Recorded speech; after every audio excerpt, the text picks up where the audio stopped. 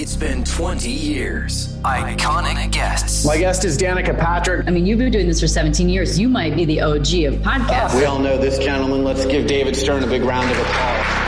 In 2004, we launched Sports Business Radio, and David was kind enough to be my first guest. He was just joking in the green room that he launched my career. So he hasn't let me go since. It's really impossible.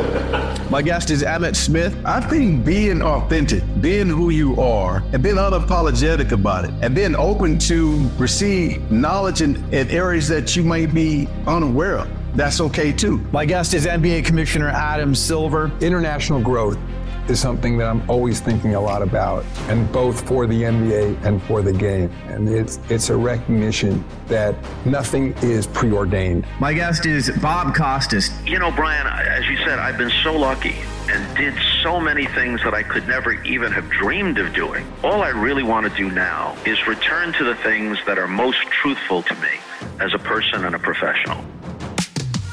The biggest names in sports. My guest is Maria Sharapova. I wanted to be in those rooms and I wanted to be in those meetings because there was something inside of me that said that although tennis was a big part of my life, it wasn't going to be my life in capital letters. And I had to become savvy and smart. A big part of sport is business. Our guest this week, Sue Bird. Who told you I'm a bowler? That's hilarious. I read that you're like a good bowler and you break 200 when you bowl. Is that not true? Is that false media report? No. That's all fact. Welcome to year 20 of Sports Business Radio. Now, here's your host, Brian Berger. Well, thanks for joining us on this edition of Sports Business Radio. Matt Hamachek, he's a director and executive producer of The Dynasty, New England Patriots. It's a great docuseries on Apple TV+. He's going to join us to discuss the making of the compelling and insightful docuseries detailing the 20-year run of the Patriots dynasty. Hamachek is going to take us behind the scenes into the making of the docuseries, which I always find fascinating, including how producers convinced Patriots owner Robert Kraft, Patriots head coach Bill Belichick, and Patriots quarterback Tom Brady to sit down for in-depth conversations for the docuseries, and how much historical film they reviewed during the making of the series. The series spans 10 episodes. It covers topics such as Brady being chosen as quarterback over Drew Bledsoe, Spygate, Deflategate, and the murder case of late tight end Aaron Hernandez. Ultimately, the series takes viewers inside the greatest dynasty in NFL history that led to 6 Super Bowl wins for the Patriots. You can watch all 10 episodes of The Dynasty on Apple TV+. Hamachek directed this on behalf of Imagine Documentaries, which is Ron Howard and Brian Grazer. I love them. They make great movies, great TV shows. Everything they do is at the highest level. Hamachek has also directed the docuseries Tiger on HBO. I've seen that. That's also excellent. Griggs, the cool thing about this is that Matt listened to last week's edition of Sports Business Radio, heard us talking about the dynasty, and his rep reaches out and says, hey, Matt would love to come on Sports Business Radio and discuss the docuseries. And I was like, this is awesome because, you know, we love talking about this kind of stuff on our show. And there's so many documentaries out there. And, you know, as I'll mention to Matt, this is the best docuseries I have seen since The Last Dance about the Chicago Bulls. This is so well done. The footage is amazing. You know, you get those 3 people to sit down. They had 70 people sit down overall for this. So you're getting the firsthand perspective. It's not, you know, someone else is telling you the story. And then the music was great too. So the music in The Last Dance was great. Those are kind of the 3 things that I need to see in a great docuseries is footage, who's sitting down to discuss it and give their perspective, and then give me some good, compelling music. I totally agree, and it's well done. I started watching it. I know you got an early screening, but I'm catching up. I'm loving it so far. It's brilliantly done. Great interviews. The footage, like you mentioned, is just fascinating. They have some old footage and locker room stuff, and the first episode is with Bledsoe and Brady becoming on the scene, and it's just like, it's compelling because you just feel Bledsoe. When he gets hurt, you feel the pain he has, and then, oh my gosh, who's this new guy that just came in and took my spot? So, yeah, it's so well done. I love the story, how you mentioned how Matt found us on, listened to the show and said, hey, I want to come on and talk about it. And he did. So it's great. Good interview today. Yeah. You never know who's listening. That's what we always say. just a well done docuseries. And I think you'll enjoy this conversation. All right, let's get to some headlines. A federal judge on Friday temporarily blocked the NCAA from enforcing its prohibitions against recruits signing monetary deals with booster groups, delivering a significant blow to the NCAA's attempts to stop universities and their supporters from paying athletes to play at their schools. Basically, Griggs, this means that now student athletes can directly negotiate their NIL. They don't have to go through a collective. They don't have to go through boosters. If you're in high school, I think you're going to be able to go directly. I mean, did you see Mississippi State quarterback Jackson Dart, who's a Heisman candidate, just signed a private jet deal? So I tweeted out, like, all the high-level recruits now are going to say to their agent, oh, yeah, I need a PJ deal. Go get me a PJ deal. The bar is getting set higher. It used to be like, oh, someone has a fancy car on campus. They must have a NIL deal or they must be getting paid. Now we're doing PJ deals, Griggs. And now you're flying into class on your private jet. I like that. That's the way to roll. That is definitely the way to roll.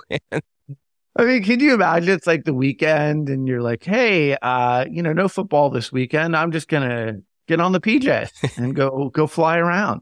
So, yeah, I mean, look, we've said this. We're 20 years old this year, and we've said this for probably like the last 10 at least. The days of amateur athletics are over. Now it's just going to be, where does the NCAA fit into all of this? And clearly, judges in Tennessee and Virginia put a stop last Friday to these suits that are out there, and they're saying that, effective immediately, athletes in all states can directly negotiate their name, image, and likeness deals. So, we've talked for years again about if you were Reggie Bush or Matt Leinart or Zion Williamson or Christian Laettner or someone from back in the day, imagine how much money they would have made if they got a percentage of the sales of their jerseys or if they could cash in on their name. That's what athletes are now being able to do. I think this is one of the reasons why you are seeing some of the college coaches either retire, like Nick Saban, become assistants, like Chip Kelly, or go to the NBA or NFL and go to the pros and not have to deal with NIL. They're like, you know what? I signed up to be a coach. I didn't sign up to be a recruiter, have to negotiate NIL deals, have to work with athletes directly or deal with collectives and boosters. Like, it's just too much.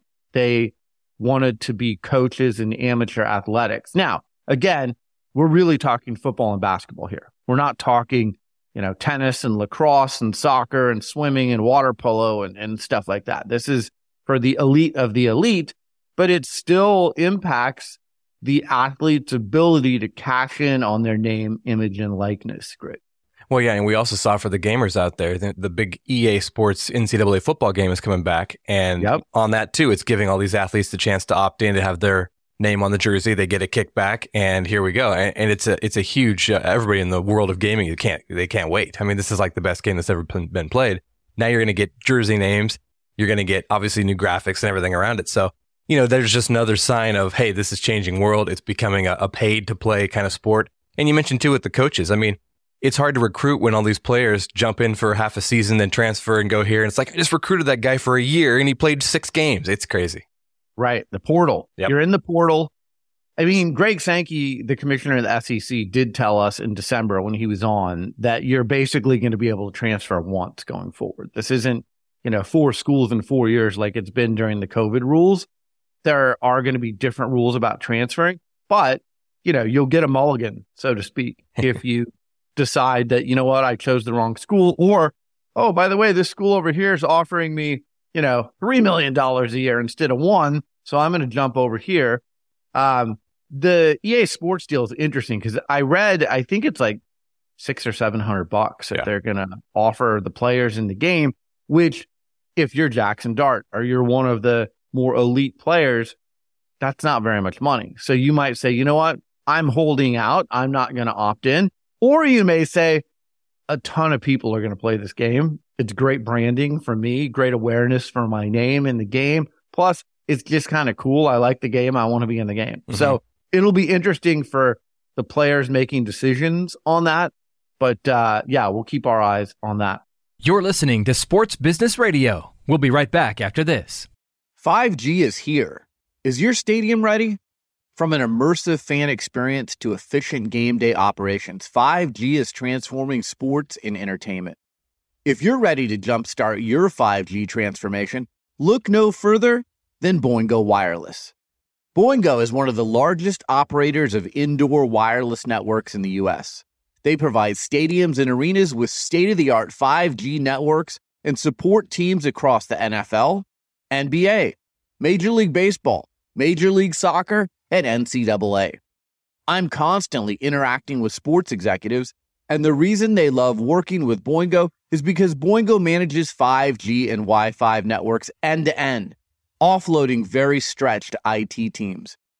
Whether your stadium is looking to support mobile ticketing, cashless payment, or connected operations, Boingo has you covered. But don't just take it from me. Their customers include world-class venues like Soldier Field, State Farm Arena, Petco Park, and University of Louisville. Boingo and 5G. Now that's what I call a win-win. For a limited time, Boingo has a special offer for Sports Business Radio listeners. They're offering a free 5G assessment for your stadium or arena.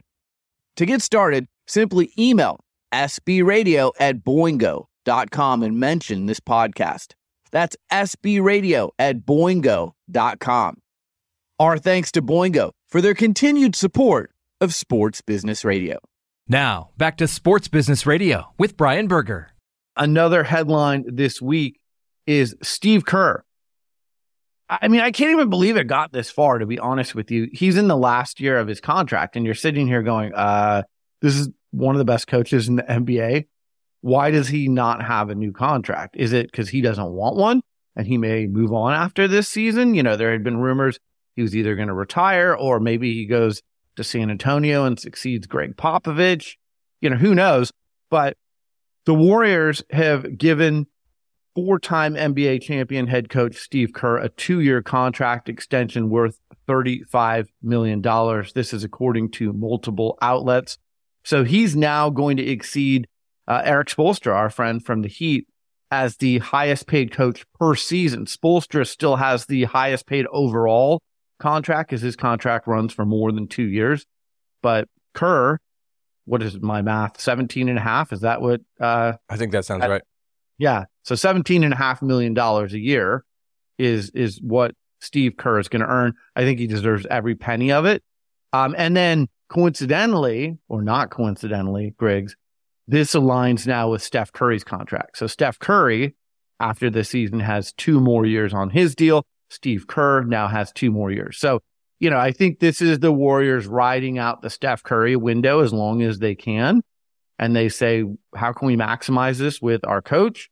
And then, you know, you see how things go after that. But the Warriors, I mean, when Brian Windhorst was on, you know, a couple weeks ago, that's a great conversation, by the way, if you missed that, covering the NBA. I mean, you've seen how much money and luxury tax the Warriors have paid to keep this roster together. And, you know, Clay is coming off the bench now. Like, this is not the Warriors team that we've seen, but they're paying luxury tax and a premium for this team. It would make no sense at all that you're paying that amount of money for this roster and then you don't have Steve Kerr as the coach. Yeah. Like, you're clearly going for it in this window. This makes sense to have Steve Kerr continue to coach for the next 2 years, aligning with Steph Curry's contract. And then, you know, you see where things land in 2 years. What do you think? Yeah, I think, I mean, we talk about dynasty in the first segment there. And this is the NBA dynasty that we're in right now. It's the Warriors. I mean, it's been the Warriors. It's kind of, it's their world. And I think, yeah, you got to ride the wave while you can. You don't see this team and this roster without Steve Kerr on the sideline. I mean, he's the guy. He's clearly what's, powered the machine that's got him this far. So yeah, I agree. Keep it going. Extend the contract. And I think Kerr's the kind of coach too, where he's going to be a Warrior coach until he's not a coach. He's not going to bounce to another team. I think he's going to retire as a Warrior coach. And I think it's a smart move. Yeah, we'll see about that. I'm not sure about that. I could see him going to San Antonio and succeeding Pop. They have a similar culture there. You get to coach Wemby. True. You're kind of, he's coached a generational player in Steph. Now you get to go coach a generational player in Wemby. that would be a really amazing opportunity. But it doesn't sound like Pop is going to retire anytime soon. So, maybe in 2 years, again, there's a conversation. And if Pop is in a different mindset in 2 years, then maybe Kerr goes to San Antonio. But I'm happy to see Kerr continue in Golden State, stay there with Steph, see what happens in the next 2 years, and then go from there. All right, more NBA news. The Los Angeles Clippers unveil a rebrand that's going to go into effect next season. So this was a major rebrand. I like their logo a lot better than the logo that they had before. It's a lot more professional. They've got like the Navy ship. They've got the compass. I like the colors. It's got a Nautica feel to it. And, look, this is a brand that has been associated with failure. I mean, they've never made it to the NBA Finals. They've been jinxed by a number of different things over the years. They kind of needed something fresh as they go into their new arena, the Intuit Dome in Inglewood in the fall. So I like what they did here. I kind of like that they put it out. Now, if you remember a few years ago when the Washington Commanders were renamed, that whole branding leaked and it got out. We saw more recently with Tiger Woods, with TaylorMade, that kind of leaked and got out, even though most people like myself couldn't believe that was the actual brand. I was like, no. This could have leaked because you're not opening till the fall. You're putting in the court in the Intuit Dome. Someone would have seen this and taken a picture and leaked it. This is a good move by the Clippers to get it out there now, be in front of it, control the narrative, do it their way, instead of having it leaked and have a bunch of people go, yeah, that's great, or no, it's like this was controlled by the Clippers. And, they're going to put the merchandise on sale. And I think they're going to sell a ton of these. And it just, look, the Lakers are the team in Los Angeles. The Clippers are always going to be second fiddle. But the Clippers have the better team this year. They've got Kawhi playing really well. You got PG-13, Paul George. You've got James Harden. You got Ty Lue. They've got a quality roster and coaching staff. So, making it more professional with your branding after having branding that most people would say was a little bit middle of the road. As you're moving into your new arena, this feels fresh. It feels like, Griggs, we're moving into the new house and we're adding some new paint. And, I like it. It's the great analogy. Yeah. Like moving in, you're selling all your old stuff. You're getting the new stuff. We're moving into the new house. Nice, clean, fresh, totally new look. And I love it. I think my favorite jersey set is they call it the Statement Edition. It's got Los Angeles across it, kind of crooked. Red looks good. Looks really clean. The logo looks good. I like how they're playing on the Clippers, the ship, and the nautical theme. The court has the longitude, latitude kind of thing on it too, which is cool. That. Yeah. It's a really clean look. Ballmer knows what he's doing. I mean, the guy gets excited. Obviously, he gets people around him excited. The Clippers, yes, they're second place in LA as far as popularity, but they're growing. Every season, they're getting more and more fans. They're starting to sell out the arenas. They're selling the jerseys. They got a good team, like you said. Kawhi healthy. If he can go all the way through into the playoffs, look out. Clippers are going to be good. And I'm all for the rebrand. I think it looks really clean, looks nice, professional, and I like everything about it. I saw something. I'm not sure how they measured this, but they said in the last 7 years, they've doubled their fan base. Mm-hmm. That's a good sign. I mean, any team would take that, right? Doubling your fan base. Again, I think they have a better roster than the Lakers. They probably have a better coach and front office than the Lakers. And, again, I have all kinds of respect for Jeannie Buss and the Lakers. But, you've got the Crypto.com arena where the Clippers have played, and they've played second fiddle to the Lakers in that venue. Now they're going to have their own venue. And it's going to be one of the state-of-the-art arenas in all of the United States in any sport. So, Steve Ballmer has spent a ton of money and a ton of time and effort on creating this state-of-the-art arena for his Clippers to play in. So if they moved in and it was kind of the same old with the branding, I think it would have been a miss. So this is really smart for them to do this. They hadn't rebranded in, years. Mm-hmm. And it was like just the LA and like the C over the L. I mean, again, did like a fourth grader. do their logo previously. And I don't want to be too critical, but like what they've done now, you're like, okay, they had some professionals working on the rebrand. This looks really good. I actually would get a hat that has the C and it looks like the little compass and it's got the ship in the middle. Like, they've got some standalone marks that on hats or hoodies would look awesome. And I think they're going to sell a ton of gear. And I like the colors. A lot of teams have been going with black and white. And like, I like the red, white, and blue. I like the Nautica feel to it. I just think they nailed it with this. So I'm excited for them. And, we have some friends in the Clippers organization. Who knows? Maybe we'll be talking to some of them later in the year. Hint, hint. But this is going to be great. And I can't wait to see, we've seen SoFi. I can't wait to see Intuit Dome and the wall. You can only have Clippers fans sitting in the section where the opposing team is shooting into. Like, they're doing some things to give themselves a real home court advantage. I like how they're thinking outside the box, whether it's with this rebrand or how they've designed their arena. Like, I give them credit for not just like doing what everyone else does. Hey, we're going to build a new arena. Let's move in. It's going to be newer and shinier. Like, they're doing some real let's turn the page things to set themselves up for a fresh start going into this new arena. Yeah, they're taking a note out of the MLS. Like, we're in Portland, you got the Timbers Army for Portland Timbers, where it's the whole section that is the Army, and you can't sit there unless you're an Army member. So yeah. I think that's cool. And look, hey, if you have to go to the bathroom in the new Ballmer place, you're only going to be in there like 30 seconds or something. They're timing it out because there's so many bathrooms. It's crazy. Yeah, this will have more bathrooms than any arena in the United States for sure, maybe in the world. Yeah. So this was a big point of emphasis with Steve Ballmer, the owner, is he doesn't want fans missing the action. So if you're going to get some food, there's going to be quick lines. There's going to be grab and go.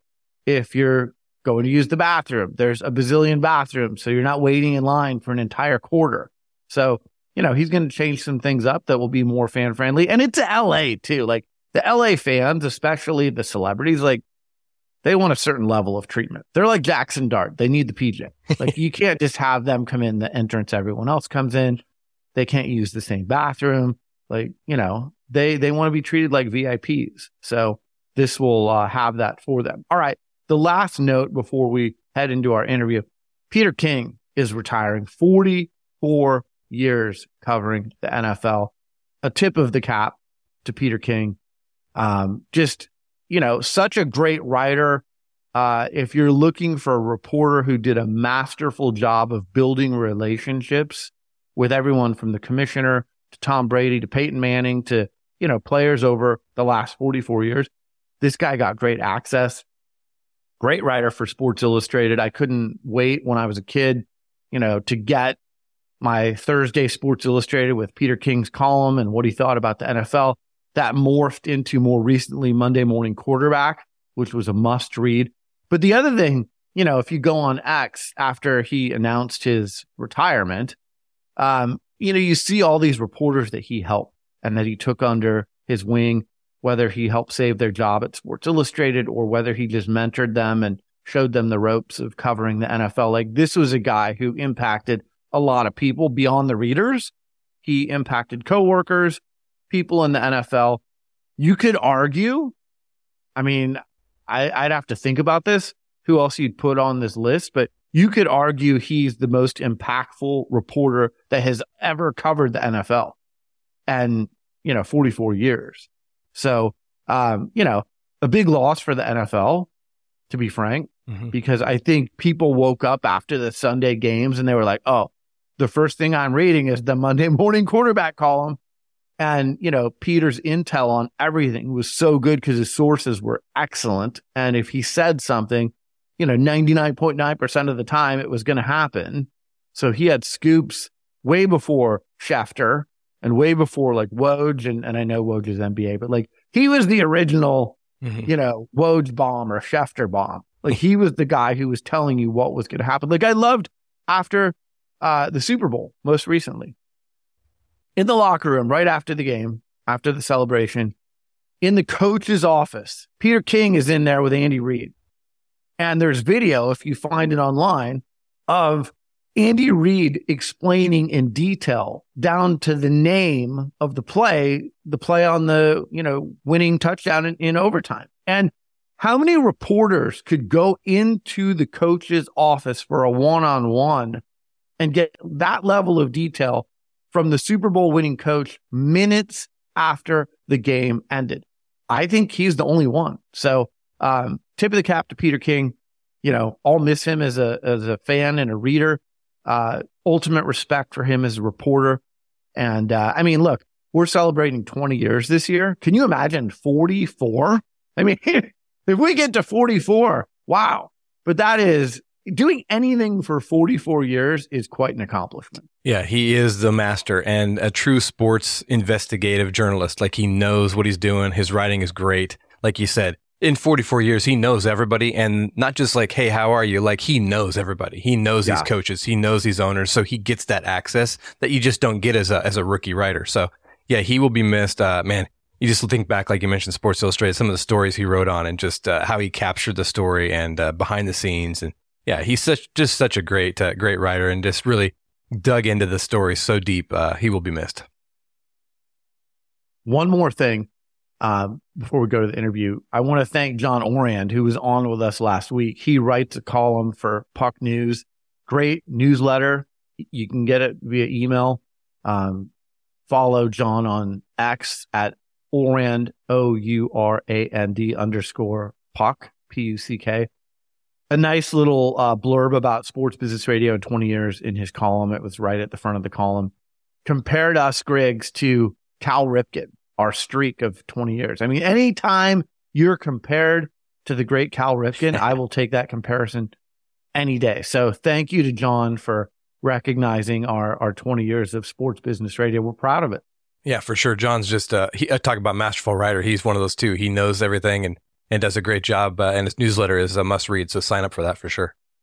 All right. Coming up next, Matt Hamachek, the director and executive producer of The Dynasty. He takes us inside 20 years of the New England Patriots. It's on Apple TV Plus. That's coming up next. You're listening to Sports Business Radio. We'll be right back. Hey everyone, Brian Berger here. I love innovation and I love tech. That's why I'm so excited to tell you about what MatSing is doing. You may have a solid wireless network at your venue, but do you have the highest performing antennas in the world to power your network? MatSing is the leader in multi-beam lens antennas. Venues such as AT&T Stadium, home of the Dallas Cowboys, Allegiant Stadium, which is home of the Las Vegas Raiders and Super Bowl 58, and Amalie Arena, which is home of the Tampa Bay Lightning, all have MatSing's innovative lens antennas. As a matter of fact, MatSing's antennas are deployed in over 100 venues globally, including 50% of NFL venues, 35% of NBA and NHL venues, several Formula One racetracks, and even at the upcoming 2024 Paris Olympics. Do you want to deliver a fully connected venue experience to your fans? Then MatSing is the key to delivering a best-in-class mobile experience for fans who want to post pictures, watch videos, order food, or place real-time wagers. For more information on how MatSing can help your venue, visit matsing.com. That's MATSING.com, or email Tracy Salazar at TracySalazar at matsing.com. That's Tracy Salazar at matsing.com. MatSing is the exclusive antenna partner of Sports Business Radio. Now, back to Sports Business Radio with Brian Berger. My guest is Matt Hamachek. He is the director and executive producer of The Dynasty, about the New England Patriots. You can watch it now on Apple TV Plus. I got to tell our listeners, The Dynasty and The Last Dance, about the Chicago Bulls dynasty. These are the best two docuseries I've ever watched in my life. Matt, congratulations on this project, and thanks for joining me on Sports Business Radio. No, thank you so much for having me. Okay, so I had Mike Tollin on when he made The Last Dance, and he gave us the behind the scenes of how do you get the main characters to sit down in the chair, and how do you get them to open up? So as I'm watching The Dynasty and I see Robert Kraft and Bill Belichick and Tom Brady, my first question is, how did you get these guys to sit down? Well, to be honest, the last thing that I directed was a film about Tiger Woods for HBO, right? And in some ways it was the exact opposite, where for that I really didn't have anybody in. I didn't have Tiger. I didn't have the people that were in his inner circle. So in a lot of ways it was sort of a, outsider looking in viewpoint.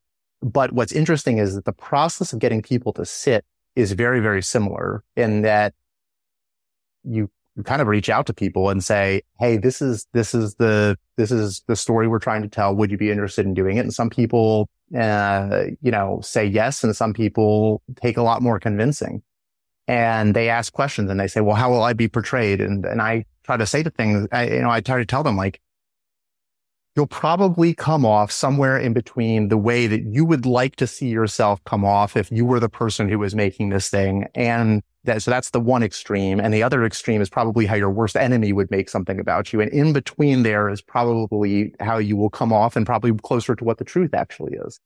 And I talk about how I don't want to ever make anything where you sort of build up a straw man just to sort of knock them down. And what I mean by that, obviously, is I'm sure we've all watched things, whether it's on TV or in documentaries, where, the people take an interview and they manipulate it so that you're only looking at the dumbest things that a person says. And then you're just using them to kind of, make your point or whatever the thing is. And that's never how I look at it. What I thought of when I started this thing was, here's an opportunity for the first time ever in a lot of ways to get all of these people together, not just Bill, Tom, and Robert, but also the 70 plus players and coaches and executives and rivals, and say, this is not Bill's telling of the story. This is not Tom's telling of the story. It's not Robert's telling of the story. It's all of their collective telling of this story. And let's let them talk. And the goal, if anything, was, how do we tell the unvarnished story of the New England Patriots? This is the incredible successes and highs. It's also the lows. And it's not going to be told from the fan perspective. It's going to be told from somebody else who didn't grow up like me adoring the Patriots. It's going to be told from the perspective of somebody who's sort of looking at this almost for the first time, because I didn't grow up a Patriots fan. And, I think, again, the goal was always, how do you tell the unvarnished version of the story? Do you still make this documentary if one of those three says, you know what, I'm out, I'm not doing it? Yeah, of course, you probably still make the documentary, but I probably naively have this feeling when I set out to make something like this, that I'm going to find a way to get somebody to do something. And that's just not like, I'm not trying to be overly confident or cocky or anything like that. But when you're in the middle of it, you almost have to tell yourself, we're going to get there eventually, and we're going to be able to talk to everybody. And you take the time to talk to them. And it sort of happened that way on Tiger. It happened that way on this one. Adam Vinatieri was one of the last people that finally agreed to sit down and talk. And one of his stipulations was, I want to make sure that you're actually going to tell the unvarnished telling of the story, because you have to remember, Adam Vinatieri was responsible for some of the greatest kicks in NFL history, but certainly in Patriot history, many of the Super Bowl winning kicks. But then he eventually went on to be a Indianapolis Colt. And so from his perspective, he didn't want to be part of something that was Patriot hagiography, right? And then the other part of it was that he wanted to make sure I had those three guys, that I had, the three main ones, because I think he had probably felt over time like certain people had done Bill's story, some people had done Tom and Robert's story, and he wanted this to be everybody's. And that's, what we got from having Adam in, but it also is what we got from having Ernie Adams in, Scott Pioli, Teddy Bruschi, Julian Edelman, Rob Gronkowski, everybody, from, really giving the perspective of the coaching staff, but also the players. You cover Spygate, Deflategate, Aaron Hernandez. I mean, you cover the controversial topics in this documentary, and I think that's what makes it so good. When you're sitting down with the big three, Kraft, Belichick, Brady, is there anything that they tell you in advance? I know how PR people work. Hey, look, this is off limits as a topic. No, and it's a credit to all of them that they kind of didn't do that. And in Tom's case, I mean, I was expecting because Tom, in a way, is such a global celebrity, right? He's a name, and not just in the football world, but, you know, he's doing these Dunkin' Donut commercials now, and he's been on the cover of GQ and all this stuff. So what I assumed when we were going to sit down and interview Tom was that he was going to show up with 3 cars, and there was going to be an entourage of makeup people and minders and some PR person who's going to try to sit behind me and tap me on the shoulder and say, you can't ask about Deflategate or something like that. But to his credit, he just shows up. It's just him by himself. Wow. No makeup, no nothing. Sits down in the chair and says, what do you guys want to know? And there was nothing ahead of time. And it was a credit to all of those 3 guys, but everybody that sat down, that there was never a, can't talk about this, don't want to, you know, it's like, it's that kind of a thing. So it was great. And, you know, that's ultimately what makes for good documentaries, when people are willing to sit down and just be honest. Show us a little bit of how the sausage is made when you're sitting down with especially those 3, but any of the people you're interviewing. Are you having pre-interview discussions, or is it literally they sit in the chair and fire away? With some people you do, with others you don't. Normally the pre-interview thing is really helpful for us when it's somebody that you don't know what their story is, for example, right? So for some of the, like the fans, for example, when we were at the beginning of episode 1, we pre-interviewed all the fans to see like what topics are they really good on and what topics aren't they good on, things like that. For the players or for the rivals or whoever we talk to, if, you know, some of them had been in the media and talking for a really long time, and you kind of knew a little bit of what the things are that they were good at and what they weren't, and where their story was. But sometimes it would be, you know, what are your recollections from this day? And we would have Chris James, one of our producers, would do a lot of those pre-interviews. And then all of a sudden he'd come back from that and he'd say, oh, by the way, so-and-so has this great story about blah, blah, blah, blah, blah. Or, you know, so-and-so has, for example, David Nugent, the roommate of Tom Brady that's in episode 1. I think it was in the pre-interview for Nugent that Chris James, our producer, came back and said, by the way, he has this video footage of Tom Brady when they were living in this condo together. He's going to bring it to the interview. And so, you know, it was just stuff like that would really help us get ready for these things. So yeah. When were you doing these interviews? Because everyone knows now that Bill Belichick is not with the Patriots. Yeah. So I'm wondering, were these interviews conducted before they parted ways, or probably not after, right? No, we were done before. We were done with any kind of creative, meaning anything that shaped the story. We were done long before that, really. So we were still doing color and sound, right? We were doing like the last touches on episode 10 for color and sound, right when he left the team. So his interview was several months beforehand. And all of these basically happened sometime between the end of 2021 and midway through 23. So that's sort of the time period where they happened all across that time. I mean, this was a massive undertaking with a team of, you know, 56 people who were just in sort of post-production, and then another, you know, 20, 30 plus that were different people, different crews that were involved in production and things like that. When I had Mike Tolan on, he told me that 95% of the footage that they had for Last Dance didn't get used. And I'm wondering, oh my gosh, how much footage did you have for this? I mean, you're telling me that people are bringing like rare footage to an interview when they sit down with you. How much interview footage are you combing through to decide, here's what makes it into the docuseries? Yeah. So we had 35,000 hours, if not more, of archival footage for this. And to give you sort of some sense of how much that is, one of our post supervisors figured out that these tapes are like about the size of a credit card.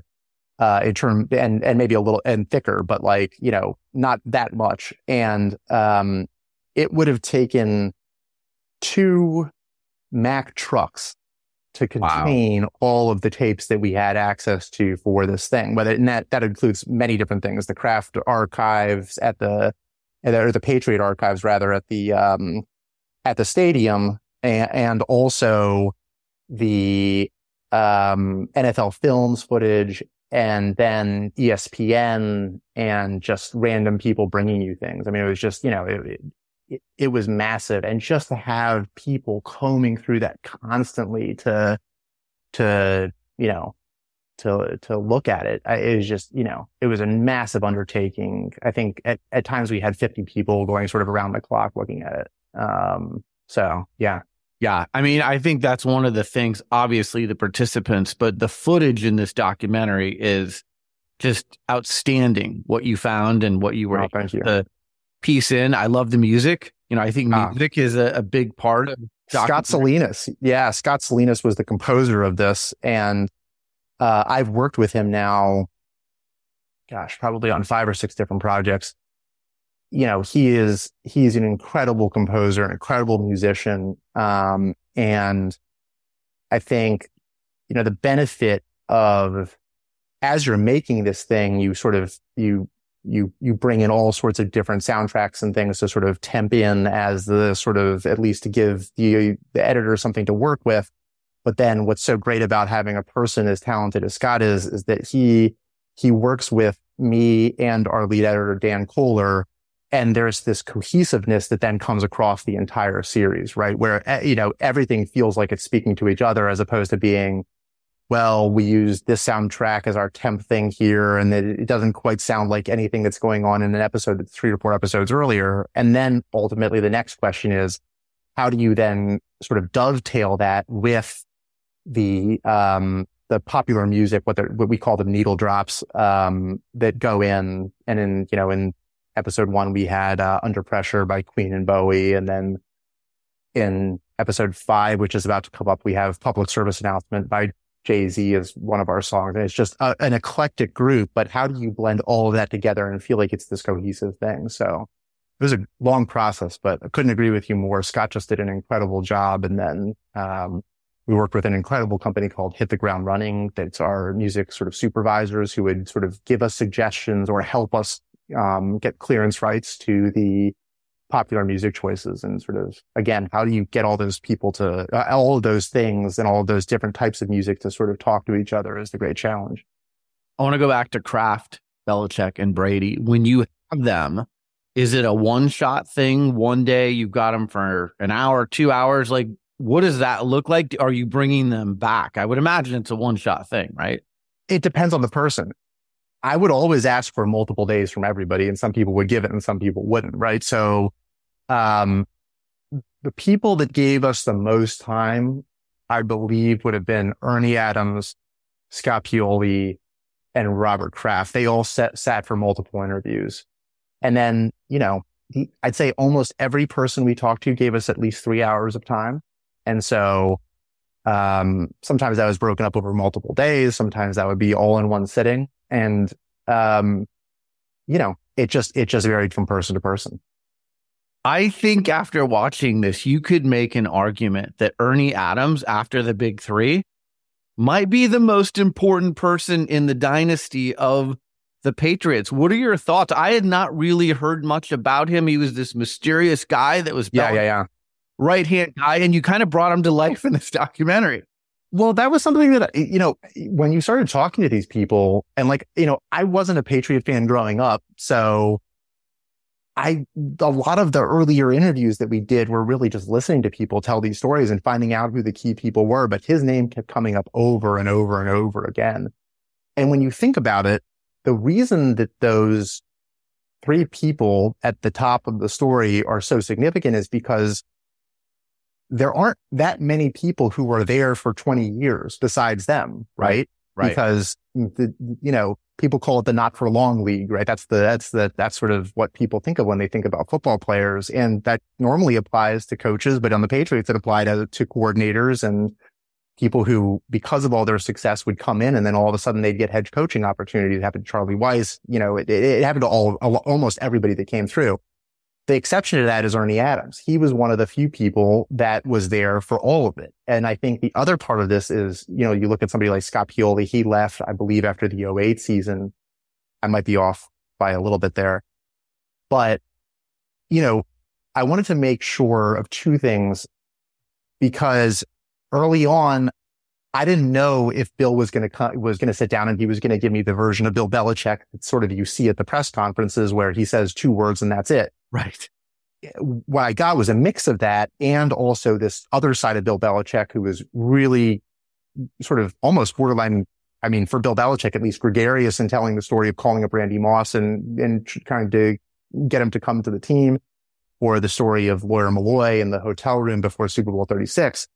But what I wanted to do is to make sure that I had Scott and Ernie for 2 different reasons. One is what you said, is that Ernie and Scott, I think in a lot of ways, are as much of a foundation of the beginning of this dynasty as arguably anybody else is.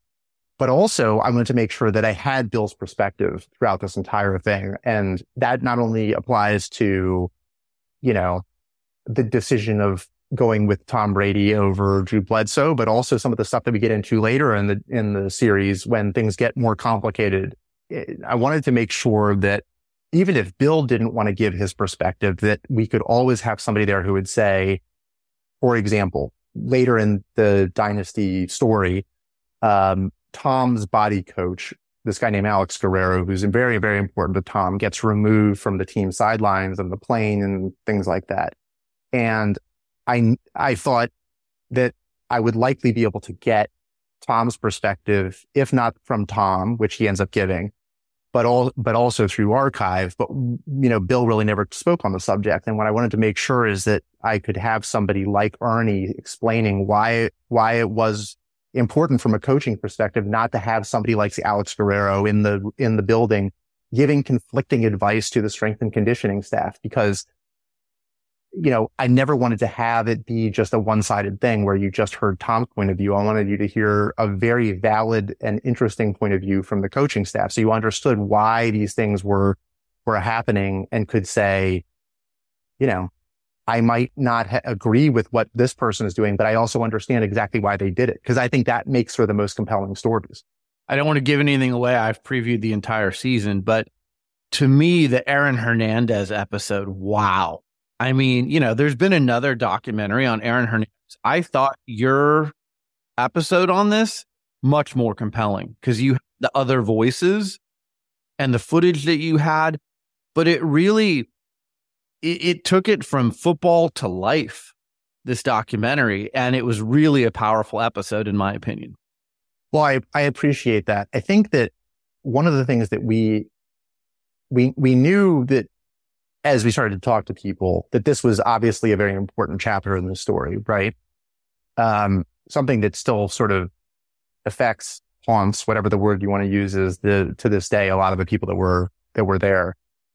And I don't think I've had a chance to watch the documentary that you're speaking of, so I'm not referring to that. But the thing that I didn't want to do is to make this salacious and sort of make it into this like true crimey, like, I don't know, salacious episode, because the thing that I kept hearing from everybody who was there is, yes, this was a really traumatic thing that happened and they still are thinking about it to this day. But I think the thing that comes through is how much all of these people that were in the building cared for Aaron at the same time, that, that these things happen, but they genuinely all love this guy. And really, whether it was ownership or coaching staff or anybody, all had this hope that the few things that they had maybe heard about, which were sort of minor infractions, they had obviously had no idea that anything could get to the point that it got to. They hoped that, as one person puts it, the Patriot way could kind of, keep all of that at bay. And so again, I wanted to make sure that we showed people what it was like to sit across from somebody like Deion Branch, for example. And this episode's coming out this Friday. But when you sit and you look at Deion Branch, and it's one of those things where just his facial expressions while he's talking about Aaron tell you so much about how he feels, right? And that he's conflicted about this person. He cared deeply about who was his friend, but also, I think, he says, sometimes I think to myself, Deion, how could you not have seen that? How could you not have seen that? And that is something that was really important to capture and let people see. But we talked about it a lot as we were putting this thing together, was how do we make sure that we don't make the mistake of dehumanizing Aaron just because he did something that was really, really bad.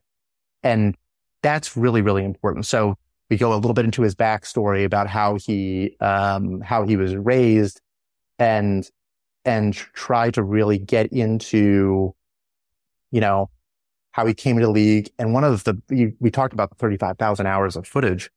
One of the great finds was, every year the NFL has what's called a rookie symposium. And, oh my God. Yeah. And I'll never forget, so I think it was one of our archival producers, Vin DeAnton, came and said, by the way, we found this thing and it's of Chris Carter, who's a Hall of Fame wide receiver, talking to the rookies from the 2010 draft class, which included Rob Gronkowski, Devin McCourty, and Aaron Hernandez. And they're all in this room. And Chris Carter is giving this speech about how this is a fork in the road for all of you to sort of separate yourself from the friends who are bad news and go on a different path, because you're about to be under this magnifying glass. And if you think the money and the fame is going to change you, it is not going to change you. You're wrong. It will. And it will amplify things in a bad way. And so to see this footage and you get to look at Aaron's, as he's processing this and even asking a question, it was one of the all-time finds, because look, you can have people sit in a chair and tell you a story. It's another thing just to get to watch it, because when you watch the footage, it's without bias, right? It's just, you're just watching this thing unfold and it's telling a story, but you get to examine it and process it the way that you want to, rather than having somebody else tell you how to feel about it, right? And so that's an example of footage that just was so special for us to find. Yeah, my jaw was on the ground when I watched that, because you see Chris Carter, who's such a powerful speaker, and then Aaron Hernandez, and we already know what happened, right? Like, we know how this story ends, and you can see Aaron Hernandez, nodding his head, and this was another really powerful part of the docuseries, in my opinion, because you're telling the story over 20 years of the Patriots. This is an incident that would have destroyed a lot of organizations. I mean, they could have completely crumbled after this, but like you said, the Patriot way and many other forces come together, so they were able to continue and win more Super Bowls. But this was a big, big blow to their organization. Well, look, I think as you go throughout the story of the New England Patriots, what you realize is that the culture that Bill created, that Robert created, and that Tom created, but largely, I think in a lot of ways, the coaching staff created there, it was rigid, right? It was, there's a set of rules, everybody followed them, and it was sort of a top-down thing where Bill is sort of in charge and then everybody else is equal and under Bill. And it was rigid. And it was tough, which is one of the things that we detail in the 5th episode, where people talk about how, it's tough to be coached that way. But they also talk about how it led to incredible success. And when you look at all of these instances, whether it was Spygate, Deflategate, Aaron Hernandez, there are these instances, as you just put it, where other teams would have fallen apart. But you have to wonder if, and I don't have an answer to that, but I wonder sometimes, did this rigid system that was hard at times for people allow this team, when the spotlight was on them, when there was a target on their back in instances where people wanted to see them, some come off their perch, did that rigid system allow for them to never sort of, fall apart and waver? And so I don't have an answer to that, but it's something that I've asked myself. And one of the things that we wanted to show was how this thing was created, how it was sustained over the course of all of these things happening to the team along the way. And then ultimately, unfortunately for the team, how these things that were kept at bay for so long couldn't be contained any longer and sort of made their way into Patriot Place. Last question, because I know you need to go. I tweeted this out and I know you responded to it, but I think Bill Belichick may have coached his last game in the NFL as a head coach, because he's old school. He needed the control and the power, which is very evident in this. The struggle that Robert Kraft had in Tom versus Bill. Who do I keep? And there are some things revealed in this documentary, frankly, that are not super flattering about Bill Belichick. And owners watch this kind of stuff and this factors into their decision. And I just wonder, was there any feedback from Belichick at the end of this, good or bad, about this docuseries? Well, Bill hasn't seen it yet. So, the answer is no, I haven't. But I think that my hope is that recency bias is, not something that people use in determining it. Meaning, I think a lot of people in ownership probably, at least it seems like this offseason, really focused on, what had happened with the organization in the last 3 years in choosing not to bring on Bill. But when I saw you tweet that, what I responded with is that football will always be better with Bill Belichick in it. I agree. And I really do hope I hope he gets another opportunity because, look, this is an incredibly complex story. And yes, we go into some things that, I like to think we showed it from both perspectives. I hope we did. And it was really, really important for me to do that. I understand that there are some things that maybe don't shine a great light on him, but I also think we really do focus on how great of a coach all of his players thought he was at the same time. And I think that both things can be true at once. And again, the game of football will always be better with Bill Belichick in it and with him as a head coach. So I sincerely hope that that's not the case. But we'll see. Matt Hamachek, director and executive producer of The Dynasty. It's all about the New England Patriots' amazing run. You can watch it now on Apple TV+. Matt, outstanding job with this. I mean, Thank you so much. One of the best docuseries I've ever seen. And, I know how hard you worked on it, and continued success to you. Thank you so much. Thanks for having me on. You're listening to Sports Business Radio. We'll be right back. There's nothing common about you. Not your talent, your drive, your achievements, or even your challenges. You need distinctive financial strategies that match your lifestyle and career trajectory. Morgan Stanley Global Sports and Entertainment was created to address your specific needs at every stage of your career and deliver the financial education and strategies you need to help advance your game plan. They speak the language, they know your business. Morgan Stanley will work with you to achieve your goals. I've trusted Morgan Stanley with my personal wealth management for almost 20 years. Visit Morgan Stanley at morganstanley.com/GSE. That's morganstanley.com/GSE. Well, that's it for this edition of Sports Business Radio. Thanks for tuning in. And thanks to the Sports Business Radio team, Brian Griggs, Nicole Wardle, and Josh Blank. A reminder to kindly subscribe to our award-winning podcast. Our feed features 20 years of podcasts with the biggest names in sports and business. Go to Apple or Spotify podcasts and click on the plus sign in the upper right-hand corner. That way, every episode of Sports Business Radio will be delivered to your listening device each week. We'd love to have you give us a 5-star rating and write a review of our podcast as well. It'll take you just 2 minutes. I'm Brian Berger. Have a great week, and we'll talk to you soon, right here on Sports Business Radio. Follow Sports Business Radio on Facebook, X at SB Radio, Instagram, TikTok, Threads, and online at sportsbusinessradio.com. SBR is produced by Brian Griggs at griggsproductions.com.